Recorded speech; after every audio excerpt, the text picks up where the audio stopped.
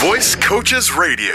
Everything voiceover. Hello and welcome once again to Voice Coaches Radio. I'm Warren Garling. And I'm Mike Spring. And a happy new year to everyone.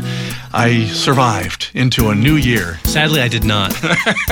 That's true. If you'll notice he's probably a little nasal sounding here. Thank you for pointing that out to everybody, Warren. I appreciate that. I had a cold all week. Well, it's only your first cold of the new year. Yeah, I know, right? It didn't take long, did it?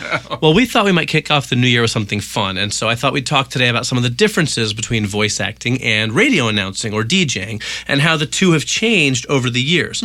Luckily, we have somebody in the booth with us that works both sides of the aisle. Who? Where? That would be you, sir. Oh, okay. Now, you started out in radio quite young, right, Warren? I did, and I really never thought of it being voice acting connected at all until many, many years later. But when you are an announcer in radio, you're also expected to do some commercials. And so it was an easy transition from, DJ, which is what I did from the time I was 16, as the years went by, transitioning into to voice acting. But there are some interesting differences along the way. Tell me a little bit about that. How has it changed over the years? Well, again, I never thought about production as being, voice acting. We just had to do commercials. But it was something that, as the years went by, I'm noticing that no longer are folks looking for announcers to be, do their voice acting pieces, but they're looking for someone that sounds, again, a little more conversational. The transition happened probably about 15 years ago or so.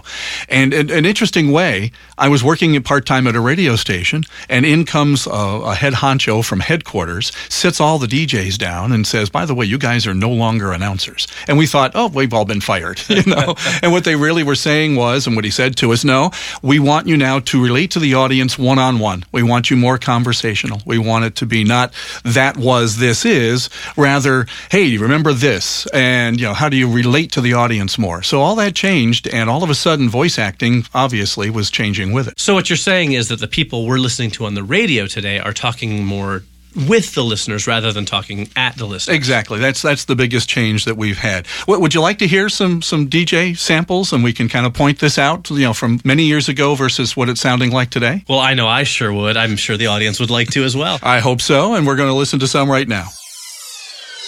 Weekend radio station with Don Bowers.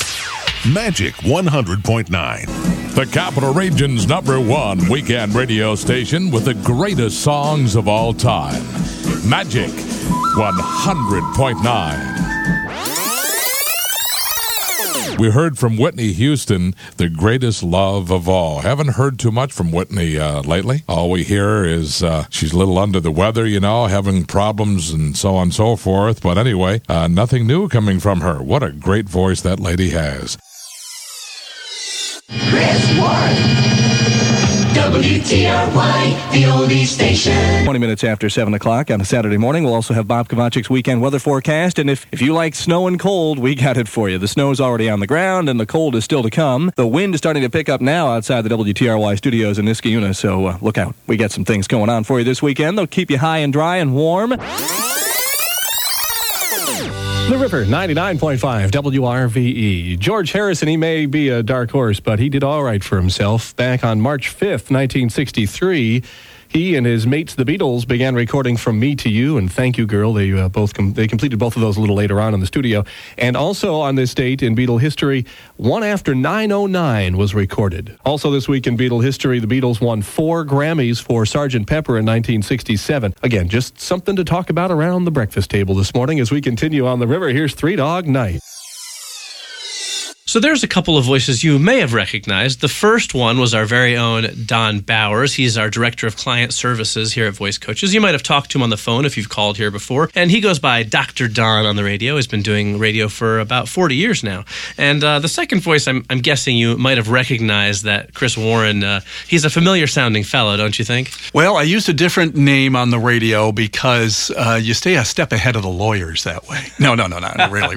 Actually, you know what the real reason many of us did back in the day is now I'm really sounding old, was because you used to have to keep your name out of the phone book. And they didn't pay us enough to have unlisted numbers, so you changed your name so nobody could find you in the phone book and call you that night and say, hey, can you play Sugar Sugar by the Archies? So it's that sort of thing. Anyway, more than well, you I'm just probably... going to keep calling you Warren if you don't mind. We appreciate that very much so. So, Warren, then, as a voice actor, does that mean that all radio announcers and DJs are my competition? Well, not at all. First of all, some of them find that transition a little tough. They can't get away from that announcer sound in their voice, and that's rough. If you can't do that, you're not going to have a lot of success as a voice actor. You might be able to do commercials, but narratives and other longer form pieces might be a little hard for you. And I know some producers that won't even work with DJs, with radio announcers. Well, didn't you tell me that happened to you once, that Yeah. you had someone refuse to work with you because you had a background in radio? And had not even listened to my demo, would not listen to the demo, say, well, I know you from radio. I don't use radio people in my, my narrative stuff. What a cold-hearted individual that Absolutely, guy is. absolutely. So, some of them do consider the two, incompatible. So we understand that. Now, we do mention to our students that it can't hurt to approach your local radio station for possible voice work, but also not to get your hopes up. So what's the latest on that? Well, Mike, it might even be a little bit more worth the voice actor's time today to get in touch with the radio folks, because there's been a lot of cutbacks in radio, especially the stations that are owned by large corporations. They're trimming all the time because of the economy, and so they may be in need of some other voice talent. So there you go, a little interesting history, if you will, of the radio versus voiceover competition. Not that it's a competition, of course. But, I'm thinking, Warren, you've got this radio name, and Don is Dr. Don. I think I need kind of like a catchy name for the podcast, like Mikey Southside or something cool. How does that sound? How about Mike at the Mic? Ooh, I kind of like that. All right. Well, if you're thinking about looking further into voice acting and want to learn what it's really about, you're in luck. We here at Voice Coaches travel to universities, colleges, and schools all around the country.